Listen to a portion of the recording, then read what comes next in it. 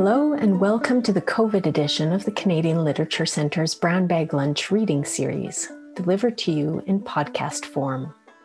I'm Sarah Krotz, Director of the Canadian Literature Centre, which is based at the University of Alberta in Edmonton, Canada.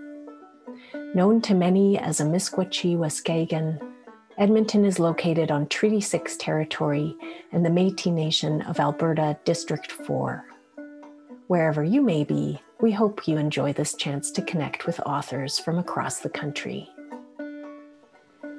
Today's podcast features a conversation and reading with the poet Louise Bernice Half, whose Cree name is Sky Dancer. Half is married with 2 adult children and 3 grandsons.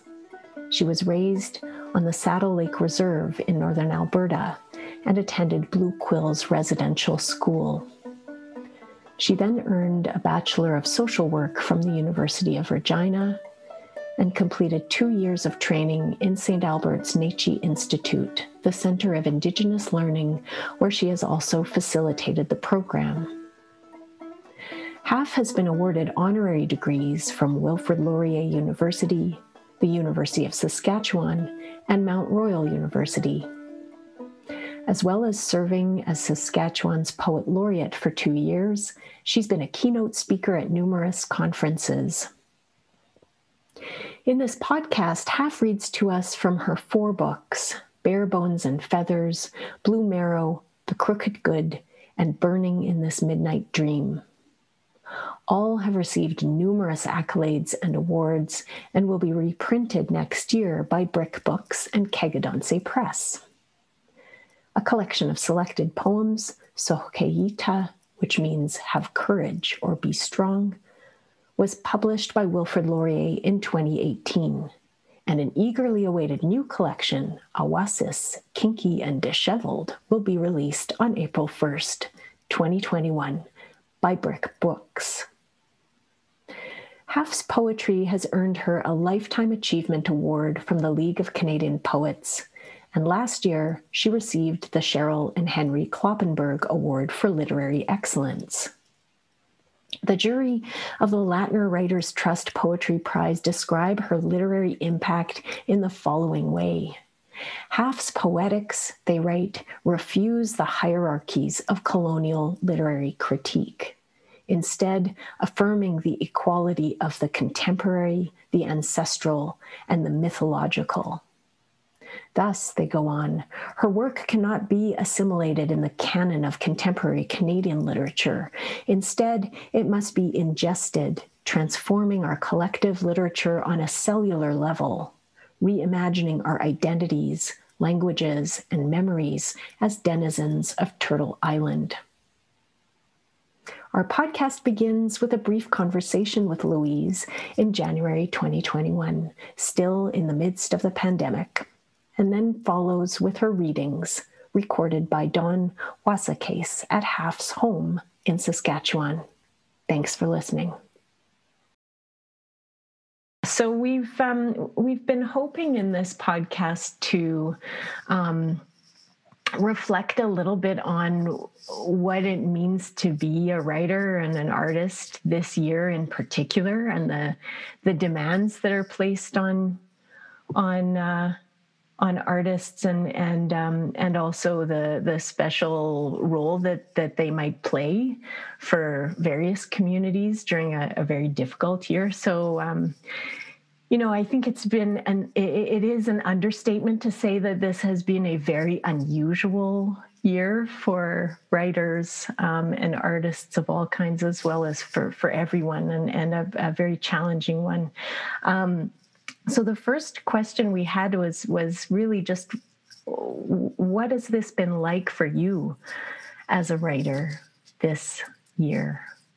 You mentioned you're extraordinarily busy, despite everything.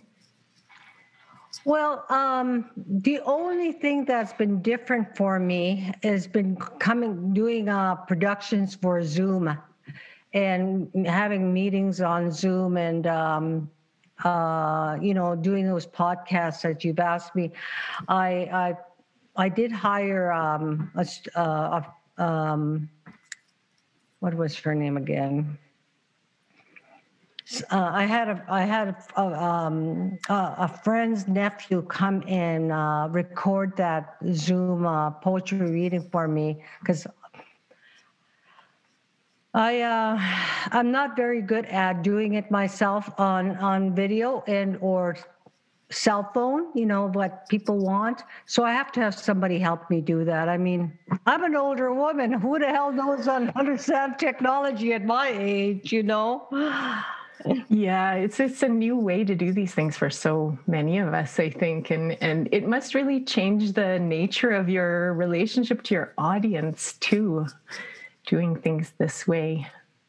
A little bit. I mean, I did a Zoom class last week with one of my fellow Cree speakers from my home reserve, and he teaches Cree on Zoom, and I had a lot of fun with it actually, with interacting with the students and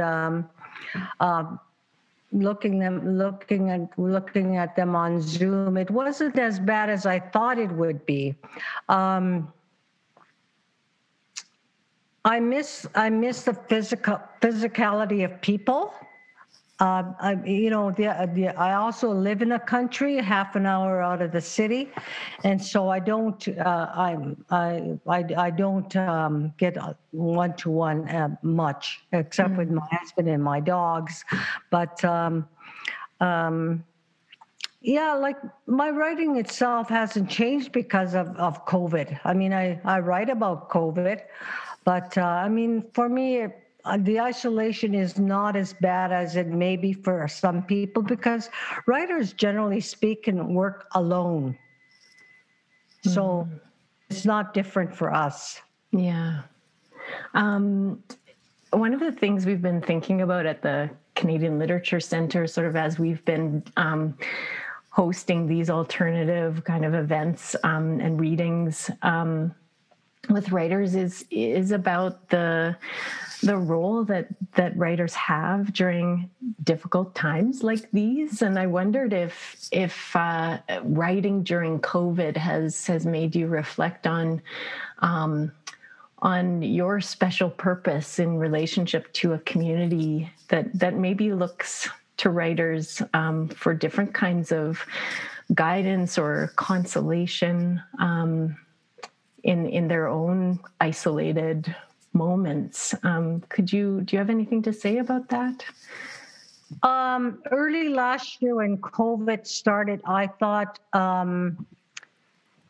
I needed to maintain some sort of community. And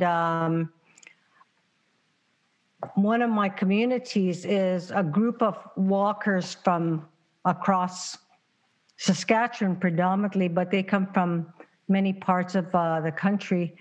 And I've been walking with them for the last 3 years. And this last year, we walked from Val-Marie to Cypress Hills. There's a little bit of driving there, but it was a fine, beautiful walk. And a year before, we walked from Humboldt, Saskatchewan to Fort Carlton, and that was 108 miles. Wow. And then the year before, it was from Murlock, Saskatchewan to Gravelbourg, and that was 60 miles. And so I have maintained contact with that group. And so I wrote to them on a daily basis just to keep connected. And I did it for several months. And I didn't and like writing, I don't normally get an immediate response. I mean, there's no immediate gratification to writing unless you get great satisfaction for yourself. And I'm totally okay with that. So I have very little expectations when it comes to people responding to my work. But it got a little bit clumsy, not for myself. Well, yeah, maybe a little bit for myself. And I backed off. I thought I'd rather keep the relationships than get into a verbal tussle on paper with individuals, So I laid off. I haven't done it since.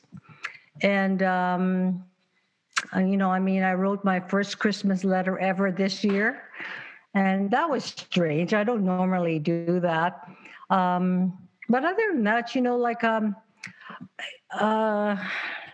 Generally speaking, I grew up in the bush in northern Alberta, Saddle Lake Reserve, and we were isolated. There was just my niece and I, and my siblings had gone off already because they were older than me. And then we went to residential school, and then we came home and forged for ourselves. So essentially, I'm used to being by myself. I've had to get used to it. And I lived in northern Saskatchewan for 6 years with my husband and kids, and my community there wasn't very large either. So you got to be comfortable in your own body and with your own skin. And of course, sometimes being there, it requires a lot of introspection, and it can bring you to uncomfortable places, but it's up to you to rectify that. Louise Haff, you are reading to us in your podcast from each of your 4 collections of poetry: Bare Bones and Feathers, Blue Marrow, The Crooked Good, and Burning in This Midnight Dream. And obviously, we recommend these volumes to our listeners as particularly rich reading these days. But we wondered if there are any other poems or stories by other authors that have been important or influential to you these days that you would recommend as pandemic reading. I just want to make one point. Awas's Kinky and Disheveled is another book that's coming out on April 1st. As far as I know, it's April Fool's Day, but sometime that first week in April, it's put out by Brick Books. It's very different from any of the other texts that I've written. For one, we don't have pronouns in Cree. Okay, and so I take people on a really weird journey with the character Awasis. Awasis is the child within the adult who gets into all kinds of mischief. And I've really enjoyed writing that particular manuscript because some of these stories came from the community at large in Saskatchewan, so it was fun. I didn't grow up reading poetry, so I'm not familiar to a lot of these ancient dead white men. The person that influenced me, I think, the most, and it wasn't so much as his style of writing, was Patrick Lane, the late Patrick Lane. And I would suggest that people read Patrick Lane and his thick volume and also his essays. And because what I loved about his writing is that it was raw, it was truthful, it was funny, it was disastrous, all of those things. And for me, it bridges a lot of commonalities between a white race and a native race and a lot of other races. So that's who I would recommend. Well, thank you. And I'm really looking forward to picking up Awasis when it comes out too. It sounds absolutely phenomenal, as all your work is. And I'm so grateful that you offered your readings to us this year. And I know many people will be listening, looking forward to listening to those. But thank you for this conversation today too. It's been a pleasure. And now Louise will read to us from her 4 books, Bare Bones and Feathers, Blue Marrow, The Crooked Good, and Burning in This Midnight Dream. The residential school bus. A yellow caterpillar, it swallows them up. The little brown ones, their stained faces in the windows, skinny and thick black braids, pressing hands grease the glass. On its back, the caterpillar carries hand-sewn canvas bags. Outside, against the evening sun, the mothers, the fathers shrink. They cannot look at the yellow caterpillar.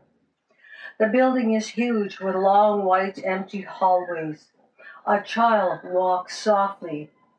The echo runs ahead of her. The smell of Lysol and floor wax overwhelms the memory of wood smoke and dirt floors. At night, the little ones press their bodies between cold starch sheets. Somewhere, someone in a huge dorm sobs quietly.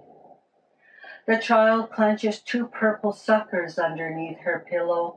She won't eat them, not for a while.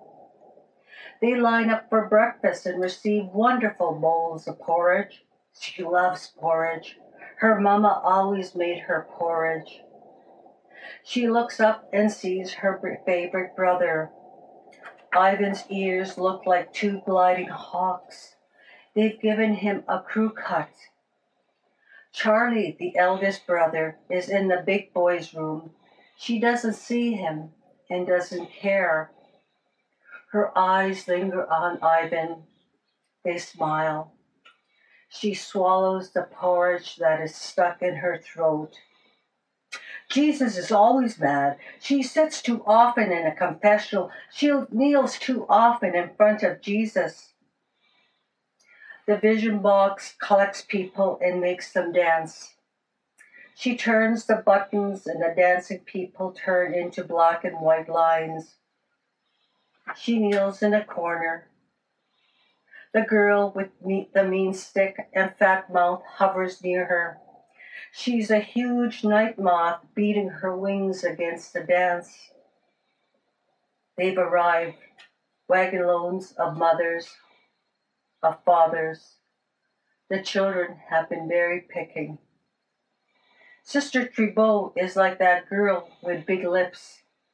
Sister's lips stick out further. The arrival of mothers of fathers makes her madder. The children stand around the corner of the building, wondering whose father, whose mother was there. She didn't want to hope. Father Brown in his long black dress calls out names. Times are scheduled. In the bare parlor they sit, mother, father, Ivan, and her big brother. Their stiff hugs. She wants more, but can't. The stiffness stays. The glass between the parlor and the hallway is marked with grease-stained hands and smudges of rain. The yellow school bus waits. Nitutem. He was tired of having his ears pulled, squeezed, and slapped by Sister Superior. They bled and swelled, scabbed and scaled like the brick wall. Often he didn't hear the sister shouting and clapping her orders at him or the rest of the little boys. The others, when they could, would nudge him so he could lip-read Sister's words. He was embarrassed to undress in front of all the boys, and especially Sister. At home, he always looked out the window when someone was undressing. Here, everyone looked and laughed at your private parts. Soon, they too were no longer private. He suffered in silence in the dark. A hand muffled his mouth while the other snaked his wiener. He had no other name, knew no other word. Soon it was no longer just the hand, but the push. Just a gentle push at first, pushing, pushing. Inside the blanket he sweated and felt the wings of pleasure. Inside his chest the breath burst. Pain, pleasure, shame, shame. On a reserve, he had already raped 2 women. The numbers didn't matter. Sister Superior was being punished. It was Father who said it was woman's fault that he would go to hell.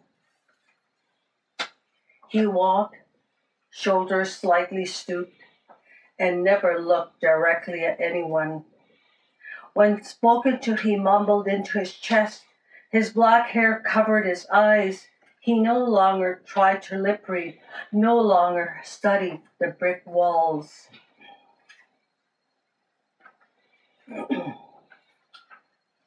So sorry.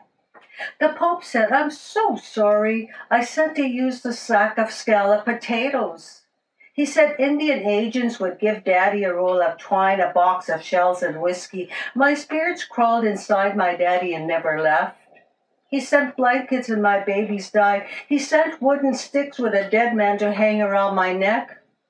He said, if I pray to you, Jesus, I ate your body, drank your blood, threw out my bannock, lived on my knees counting stones, I'd never be without my family.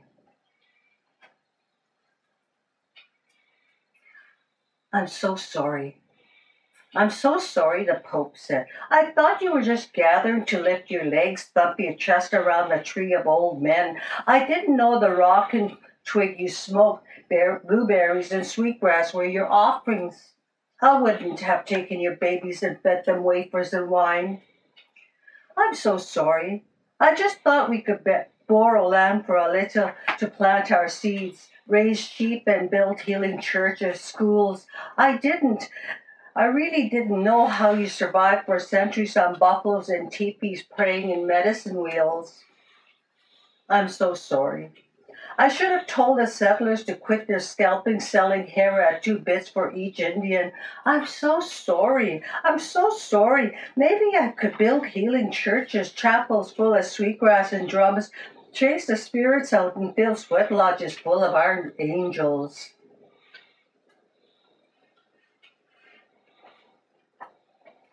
In the name of the Father, Poop, on my knees I pray to Jesus because I got mad at my husband for humping and making too many babies. I apologize because I'm mad and cried. Didn't have no bannock and lard to feed them because my husband drank all the sunyas for wine. In the name of the Father, Poop, on my husband slapped fist and kicked me. I hit him back. I apologize, Poop. The priest said I must have done something wrong, and I apologize. I deserve it, because woman is supposed to listen to man. I'm not a good wife. Because my hands sometimes want to kill him. In the name of the Father, Poop, I look at other man. He's so handsome, my eyes hurt. He kind, gentle, soft laugh, and my body wants to feel his hot face. I know Jesus would be mad. He said I must not be dirty in my thoughts, but Poop, I want smile in warm arms. In the name of the Father, Poop, inside the sweat lodge I shame, 'cause Indian is squirrel don't know nothing. In church priest said all us pagans will go to hell. I don't know what that means. All I know I is big sinner, and maybe I won't see Jesus when I die. In the name of the Father, Poop, I thought that Jesus kind, but I is no good. I can't read him right. I don't know. I don't understand how Comunias has clean house and lots of feed and he don't share it with me and my children. I don't understand why Jesus say I be poor, stay on welfare, because Munia say I good for nothing, because I don't have wisdom. Forgive me, Poop. I is big sinner. My letters. Dear Poop, forgive me for writing on this newspaper. I found it in the outhouse, saw lines that say you were sorry. Some of my Indian friends say it's good, but some of them say you sorry don't walk. So I was sitting here thinking that we maybe talk. Say, I always want to tell you to stay out of my business. If me wants to talk to trees and build nests in house, that's up to me. If me wants to pitch my tent and feed the ghost bannock and berries and maybe throw some Indian popcorn for you, Jesus, that's up to me. I don't ask forgiveness, not one hand Marys or a stepladder to heaven. Me is happy with the sky, the bird Inuak, four-legged Inuak. I is happy. Sorry mean that I don't need his church and his priest telling me what to do. Sorry mean that I'm free to talk to Manitou, the plants and spirits. That's all for now, Poop. Maybe we talk again next time I see you in the newspaper, in the outhouse. I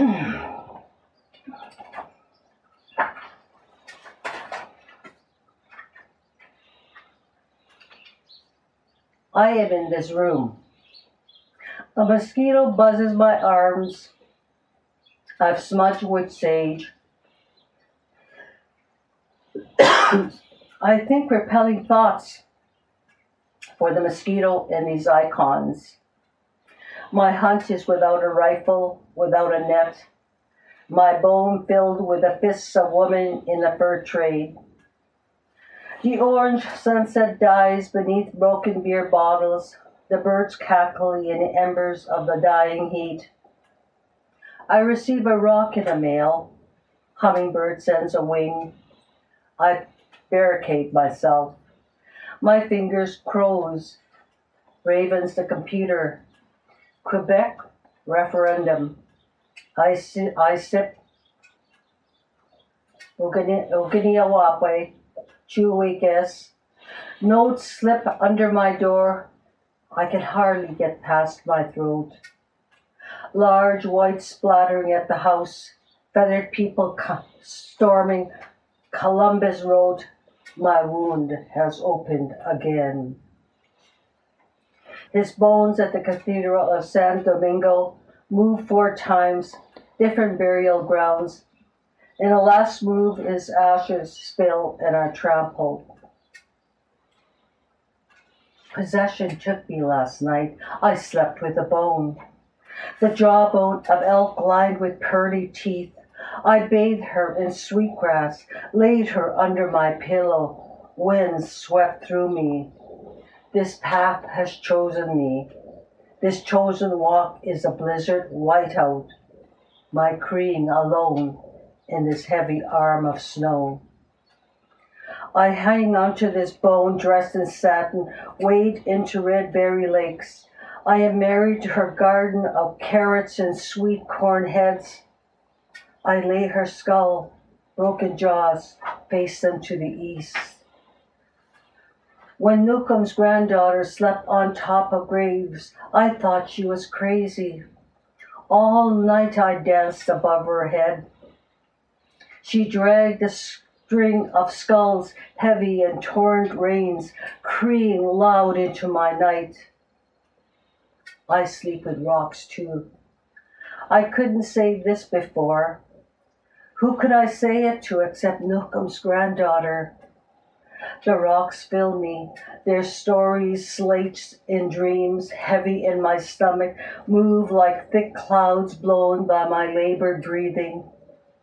I cannot catch them. I don't think to ask them to slow down. I sleep with petrified wood too, frozen snails, snakes with amber eyes, crystallized tails. Soon, the black robes will burn me, stake me to their cross. I won't have to live in whiteouts much longer. Beni tatsuig nukamak, benana patihinan, kawakateo nipunenan. Beni tatsuig nukamak, benana patihinan, esugepe kimaskiki, gawina narapati goya. Beni tatsuig nukamak, Kitabagimnan, Soamnan, Beni Tatsuig, Nukumak, climb down, my grandmothers, Benanabatsihinan, come heal us. The thick fog, the fog has lifted, the ice shattered, the crossing of the roads is where we meet. Beni Tatsuig, Nukumak, climb down, my grandmothers, Benanabatsihinan, come heal us. Esugepe Gemaskikim, your medicine so power, Gawina Napatigoya, that which will heal us. Beni Tatsuig Nukumak, Damagamnan, Soamnan, take pity on us, bless us. Bless me, Father, I've pierced my flesh, danced with the sun, bathed my face in blood. I didn't mean to. Forgive me, Father, I ask for absolution. I promise to say my rosary and serve my time. I promise to keep my hands to myself and swallow my tongue. Amen. We gathered in a darkened room, bodies pressed leg to leg, our breath mint and guarded, sage and sweetgrass woven into my burlap gown. We held hands, my love and I. On each side, my mother and father sat. Blankets, tea, sugar, flour, gunpowder, tobacco, ribbon, blueberry cloth. In the dark they came. I bring to you these voices I will not name. Voices filled with bird calls, snorting buffalo, kicking bears, mounting goats. I do not recognize who speaks. Skin unfolds, sag after sag. Words squeeze through her blistered tongues, lick till my heart stings, my eyes swell. Lightning flitted, scorched our flesh. They tore out our tongues. When we spoke, my love and I, darkness swelled. Thunder became our footsteps. This ceremonial of dance of my dead, we were wedded that night. The night has no shadow. Her veil, always an open mouth. Listen to the bones.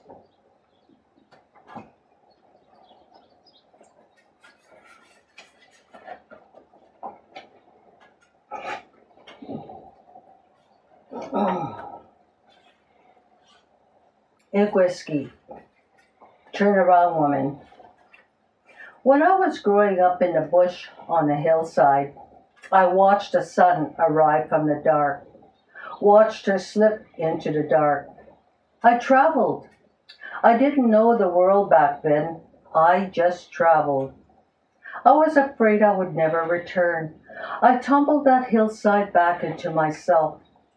You can tell me, after you hear this story, if my name suits me. I've yet to figure it out.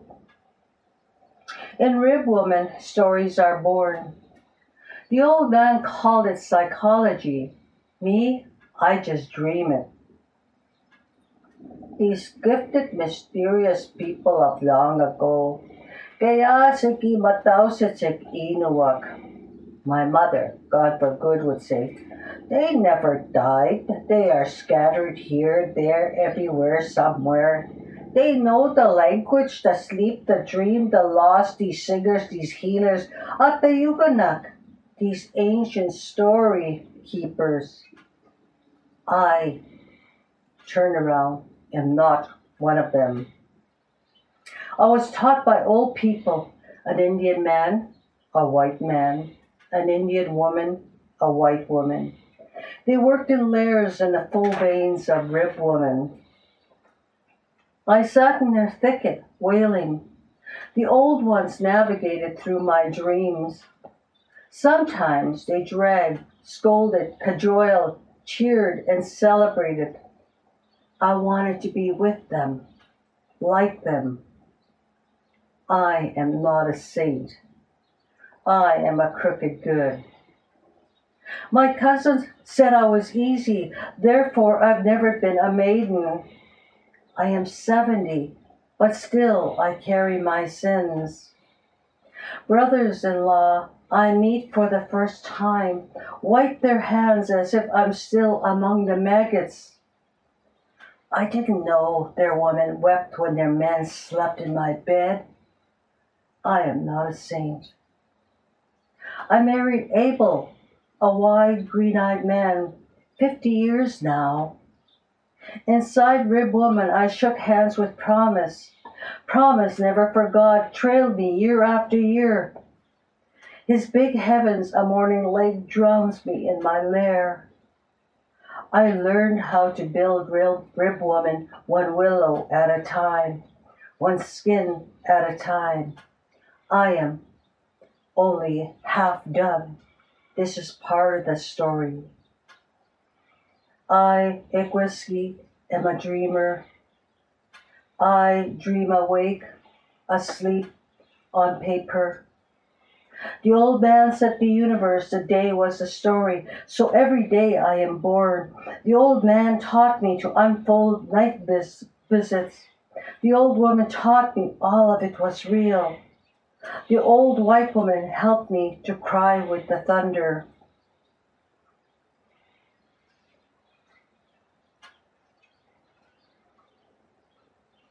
I am inhaling mountains. Voices skate, flow beneath ice shelves, grope through cracks to catch each breath, freeze the voice to itself. A duck splayed in ice still flying, its voice racing beneath slivers. Voices from nose-blowing ravens, they grind, sputum beneath their heels, curious, beady heavens crane, peer. Female voices, male.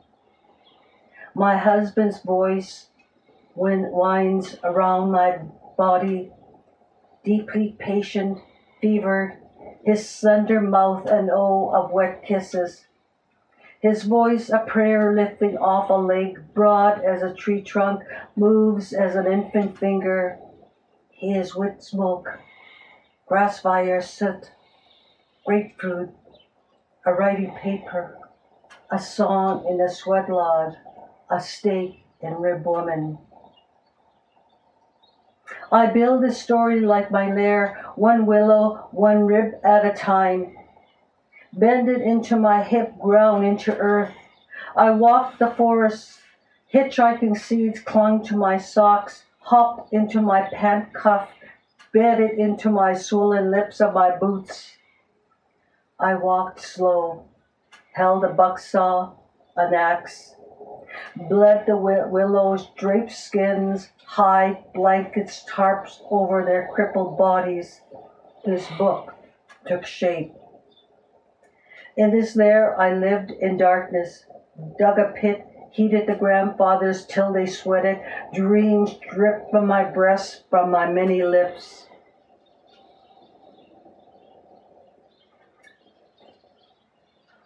Connecting. I cannot say for sure what happened to my mother and father. The story said she went to St. Anthony's residential school and he went to Blue Quills. They slept on straw mattresses and attended classes for half a day. Mother worked as a seamstress, a kitchen helper, a dining room servant, or labored in the laundry room.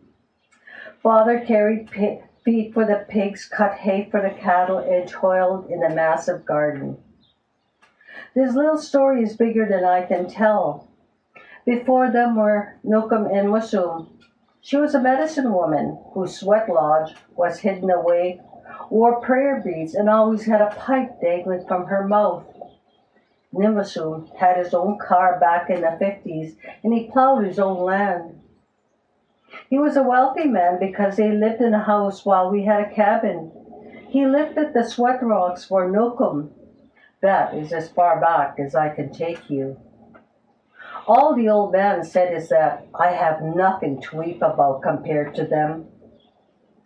I now know where the confusion began. She was a tough mistress, that confusion. We are all caught in her web. Her history is covered in blisters, welts, and open sores. You already know that part. We came later. We were the children my mother and father tried. Yes, tried to raise. How scared Nimusum and Nukum were. They knew what the priests and nuns, supervisors did at those schools. We all left, all of us. Confusion was in our wind. We no longer knew where to turn. This is where my footsteps began, where my footprints appear in snow, in grass. I don't like walking backwards. Old ones haunt my thoughts, tiny spirits that brush the color off my wings. I need them now to help others understand what happened. It wasn't their fault. It wasn't our fault. Confusion was the ultimate glutton. He came from far away, wore black robes and a crucifix. He was armed with laws, blankets, and guns. He fixed us with a treaty that he soon forgot. Sometimes the end is told before the beginning. One must walk backwards on footprints that walk forward for the story to be told. I will try this backward walk. Masaskun, strip. I found myself released from residential school, yet the floor walls slickered everywhere I went. I had no regimented call to wake up, line up for breakfast, for dinner, for supper, for school, and no one checking the work I did. There were no boarding school dresses, no tabs to fight over. I didn't know how to behave, didn't know what was expected at the Indian Affairs homes. I was expected to carry on my reading, writing, and arithmetic. I didn't know how to register for class, how to study, how to ask. Silence and humiliation wove my umbilical cord in this new womb. I wandered, calling inside my own name.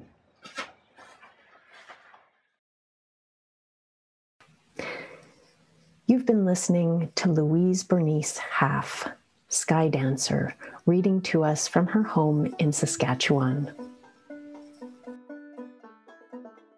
This has been an episode of the Canadian Literature Centre's Brown Bag Lunch podcast reading series, produced by Sarah Krotz, Austin Lee, and Matthew Cormier, edited by Claire Peters, music composed and performed by Bruce Ziff.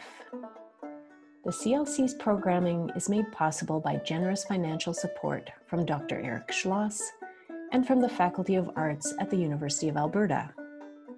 New episodes of the 2020-21 Brown Bag Lunch podcast reading series will be posted monthly on the Canadian Literature Centre's website. Thanks so much for listening.